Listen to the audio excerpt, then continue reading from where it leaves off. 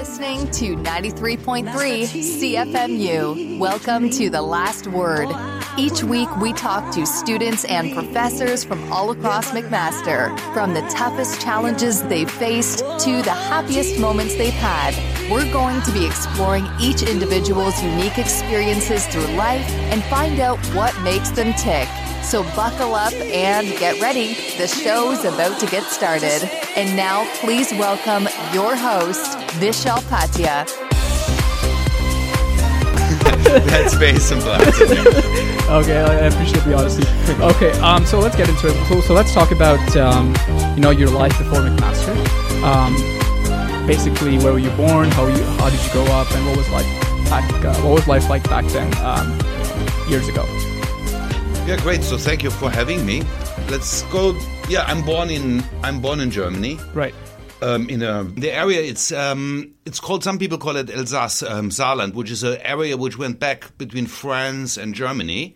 So it's quite outside of everything. The next big city is perhaps 100,000 people, and then you have to drive a long time to get a bigger city. So it was really the country. Mm-hmm. And I did grow up. It was a healthy small city. You know, we would have parades in the thing. We would have lots of small stores, your local hardware store. So it was really a country kind of a life. Right. And then it was a coal area, coal and steel. So from my bedroom, I would actually see the shaft, the construct where they would go down underground. Right. And the reason I'm saying that is that, so there was actually I think it was a nice life, community and so on. And the reason I'm saying that is that changed like everywhere in the world. Once I was like 12, 13, 14, there were nearly no stores anymore. There was a big supermarket outside. So I saw a very big change happening at that time. Mm-hmm. What should I say? I mean, my parents were, I can say that all my family, they were all medical doctors. So my mother, my father, everybody. And there was always a big value put on education since I was very young. Right. Also big family values. I think that's something also I think is interesting. So for us, it was always the most important thing that we had 3 meals a day all on the table. There was just absolutely nothing around. There was no getting up. We would be 3 times. Breakfast, lunch, and dinner, we would be sitting at a table. And interestingly, I would have that happening to me even until I was later. I would always eat lunch, dinner, and I do that now with my family too, since I think that's a very important time together. And the reason I'm saying that, and since I know that's a lost art, most people don't eat together, eat together anymore. Mm-hmm. School was not a pleasant experience for me, not at all. Right. Everybody knows that I do a lot of spelling mistakes. Mm-hmm. And at that time, there was no such thing as dyslexic or anything. Essentially, it was said, if you can't spell, you're stupid. Wow. That was my experience. And, I was always a mathematical person. There was no issue behind that. But society was just placed that way. And that's something I say, it's still like this. If you go in a room, I would say, I talk about mathematical formulas. People would say, oh, no, that's much more too complicated for me. But if people talk about, literacy and poems, and I say, I don't want to hear that, they think, hey, what's wrong with you? When you're educated, you have to be good in writing and so on. So this is something which I really suffered my entire life over. Teachers would not accept that. And this was through your entire school? That was through my entire... So that's really was a big thing through my life. I was also in a, very conservative, humanistic, they call that, environment. So I would have started... My first language was French. Mm-hmm. We were truly, what they call here...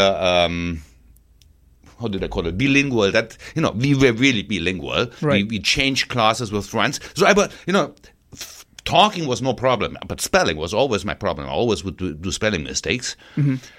And then the next one I learned was Latin. Right. And then came English. And then I had so many languages that I I was not happy at all anymore. School was just a big, big, big pain. We're talking now the age of 15. 15 years old. Yeah. When you were, okay. And I could not do that anymore. I started saying to my parents, I cannot do that anymore. The pressure was just too much. And I had teacher bullying me. There's no question. When we talk teaching bullying me, I was just not happy at school. Absolutely not. And so I started crying. I said, I cannot do that anymore. And it was not 4 or 5 days. I was in a boarding school in Switzerland. So why in Switzerland? Since I was started with French, nowhere in Germany, they all started with English. And, spelling language was not my big thing. That was a big move. So you moved with 15 out of the home in a school. There were about 200 students in there. So you lived in there, and then you went into school. So I then went there to do the Swiss high school degree, which is harder to do, but then it allowed me to have much more math. And so it was a different weighting on that thing. And that changed the perception. But it was really very hard as a 15-year to go away from home. Go somewhere completely different. Right. But then, again, that shaped me quite a bit. It shaped me significantly since, think about it like this. I was living in a family where I did not have 2 or 1 sister and brother. I had like 50 to 100 sisters and brother. Wow. Which, we're all living together in one house. You actually learn a lot of things like that. So that really shaped me. It clearly shaped my life. Then I got the opportunity. It got better in school. I mean, I was still not good in thing, but math was the hype thing. And so I could get the Swiss high school degree, which immediately allowed me for free to study in Zurich, and one of the top universities. That was my motivation behind that. So that was, again, I switched to somewhere completely different. I did not know anybody. I did that several times in my life, it's not an easy thing to do. You go somewhere where you absolutely do not know anybody. Right.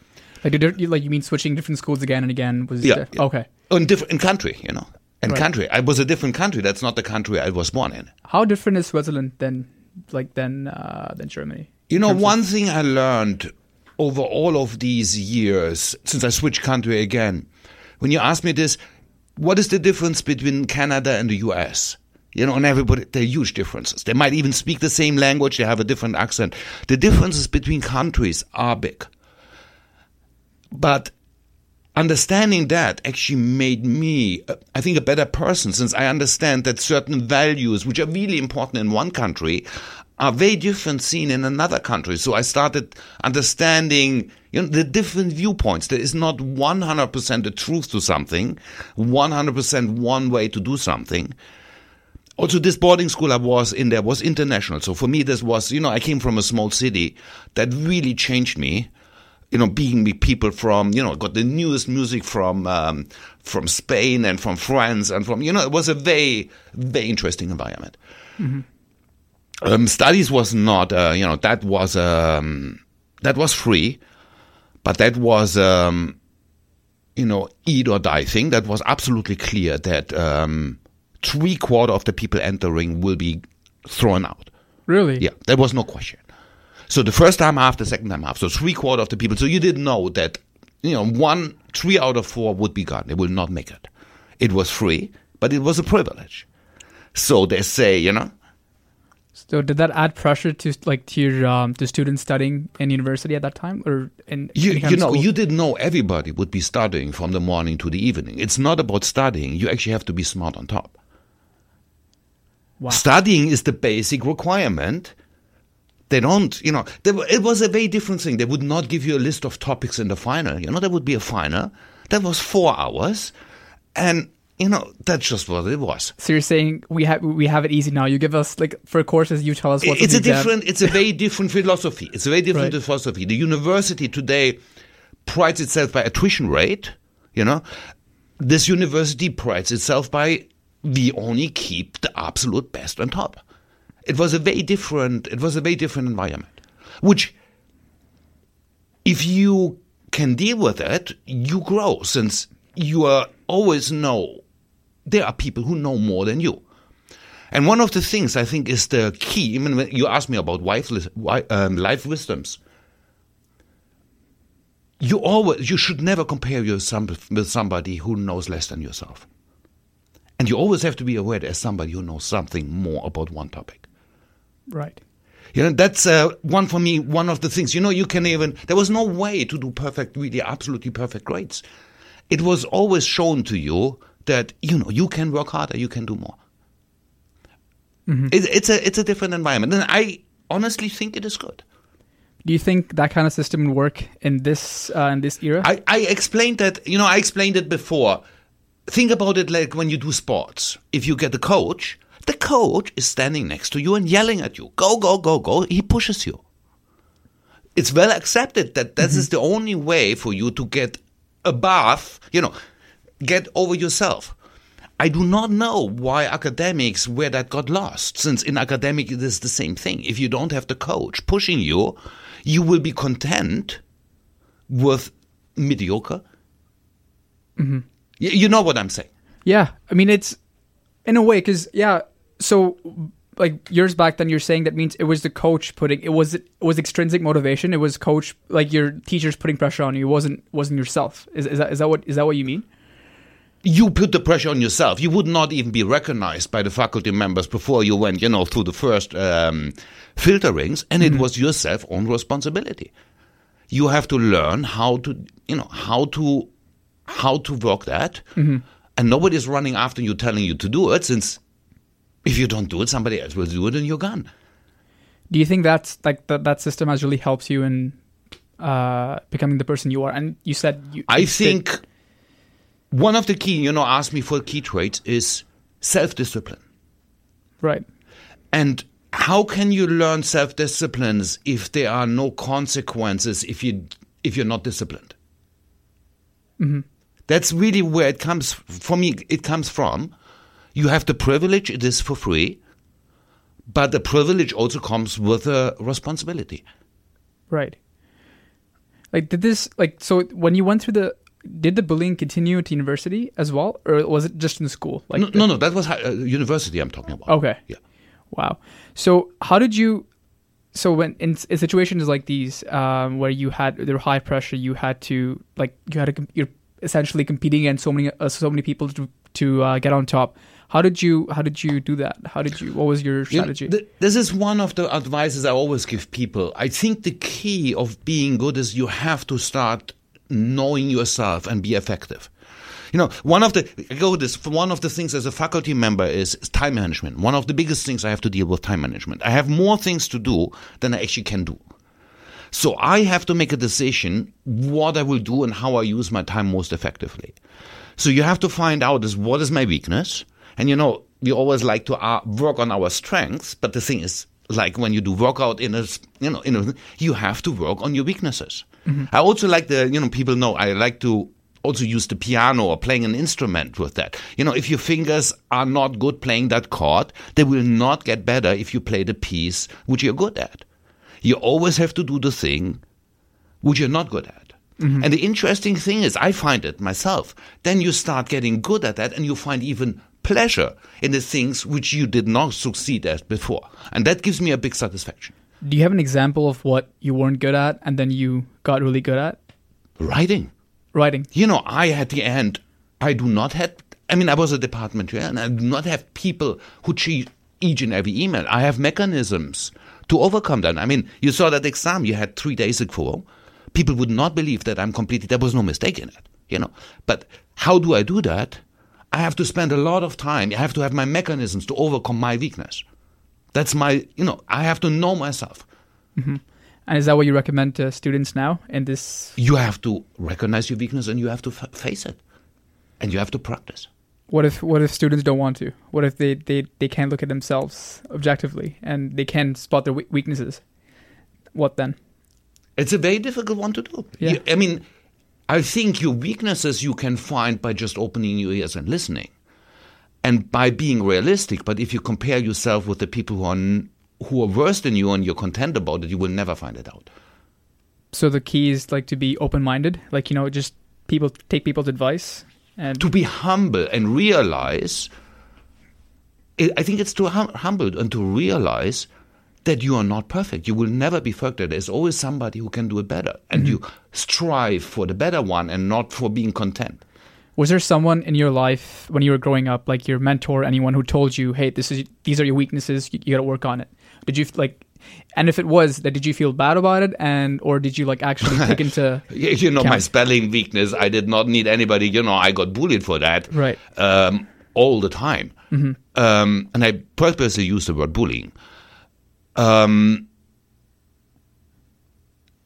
don't think it is difficult when you walk with open eyes through the world to find out what what your weaknesses is. Right. And it is a question of self. We talked short about self-responsibility. When you get an exam back, which is not a so good grade, it might not be the mistake of the prof. It might be that you actually did not study. Yeah. Or do not master that material. Yeah, because I ask this because, like when people tell me about my weaknesses, it's difficult to look at myself objectively. Like, instead of blaming my weaknesses, I tend to blame the person. I'm like, no, like, what does he know? What does she know? Like, how can they spot my weaknesses? Like, I think I know myself better, So in situations like these, what do you think? It's very difficult. So I'm on the complete over self-critical side. I'm my own absolute worst, biggest critic. I criticize everything I do. When I drive, even now, I will think about that I can improve. How I take, and most people don't care about such small things, but I always criticize myself, and I think that's what I think. You have to start realizing that you can always improve. Mm-hmm. How did you how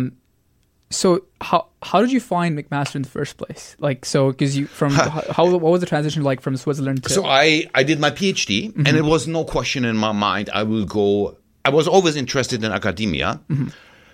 But so there was no question on my mind to do a postdoc overseas. I was never before in the US or Canada. And so there was this opening in Waterloo. I immediately said yes without even hesitating or looking. Then I got myself a big Canada map, folded that open. I did not know much. That was before the internet. And Waterloo was not even marked on that big map, so I spent that money for nothing. Right. And I arrived. That was was a big step. I really love Canada. That was the country where I felt immediately welcome. Mm-hmm.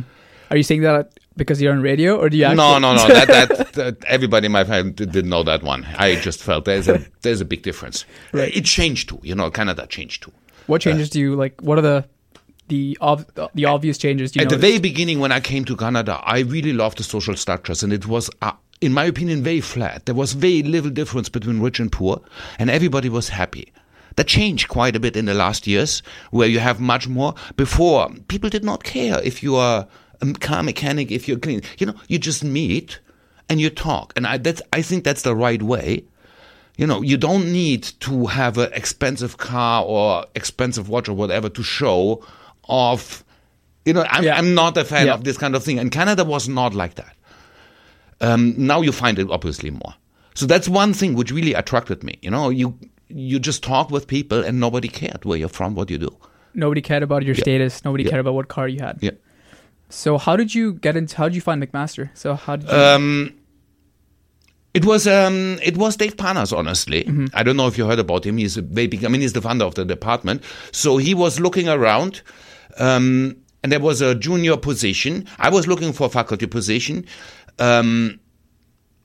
That was not easy at that time. It was just one of these times there was not a lot of hiring. I applied for that. So there was a position in ECE. I applied for that. It was a long shot. But the good thing is they were fighting so much about two other candidates that somehow they could agree on this young young person who, I studied pure math, to come into electrical and computer engineering. Mm-hmm. So that was an element of luck. That was just at the very beginning when there was a new wave of hiring. So it was really big luck. I was the absolute youngest. There was nobody else in the assistant or even, I think, assistant professor level. So they must all have been like 8, 9, 10 years more seniority than me. Mm-hmm. Are you glad that you came to McMaster? You didn't go to any other university? I like McMaster. I honestly like it. I mean, everything changes. Everything gets bigger and bigger and bigger. There's several things. I like McMaster since it's a smaller university. I call it a smaller university. You know, I didn't know everybody, the provost and so on. There was really more like a family feeling. I really like the mixed classroom approach at McMaster. It's not a siloed. I was in a silo university. I would not see anybody else. You know, there were just people studying math and there was nothing else. Right. It's a nice campus. It's nicely located. You know, you have everything you want. You are not in a giant city, but you can go to a giant city. You get everything you want here. So it's a nice place. And it's a research university. It's very intensive. Very research. intensive. You talk with profs who actually do research. It's not not a teaching artificial thing. Would you send your kid to McMaster once he finishes school? I let him choose. You know, he's I heard he wants to get into law. Right? Yeah, he's more interested in the law than the technical things. So has he thought about where he wants to go? No, that's still a long time. It's a long time. Yeah. Okay, so we're nearing the end of the show. So any last words of advice for young students who have come to McMaster, first or second years, and also advice for graduating students. Like I'm graduating in April 2020. So what advice would you have for those two sections of people? I think the first one I always say is hard work pays out. Right. The other thing in my life is I think it's a firm believer, the one who laughs last is the one who laughs best. If you study and your friends laugh that you're studying, you will be the one who laughs later since you have the better job. That's true. This is 100% in my life. I got bullied so many times. And at the end, I'm the one who is laughing. Right. You know, it might take 2-3 years, but at the end, I'm the one who prevails. In the end, you're the one last one laughing. I think clean cut, modest, hardworking still cuts it. There's no question about that. Don't get yourself taken away by this consumption and show off things. Right. You know? The visceral stuff, like the stuff on the outside. And what advice do you have for people graduating now in April? Like, who are getting out into the real world, getting into jobs? That was my graduating one. Clean cut and so on still prevails. Okay. For the students coming in, if a subject sounds scary and nobody wants to take it, you should take it and excel in it. That is pretty good. I think choosing the easy path is not the right way to excel. You should always challenge yourself in your studies. And the university is the perfect environment for this. There's everything you want. Just push yourself.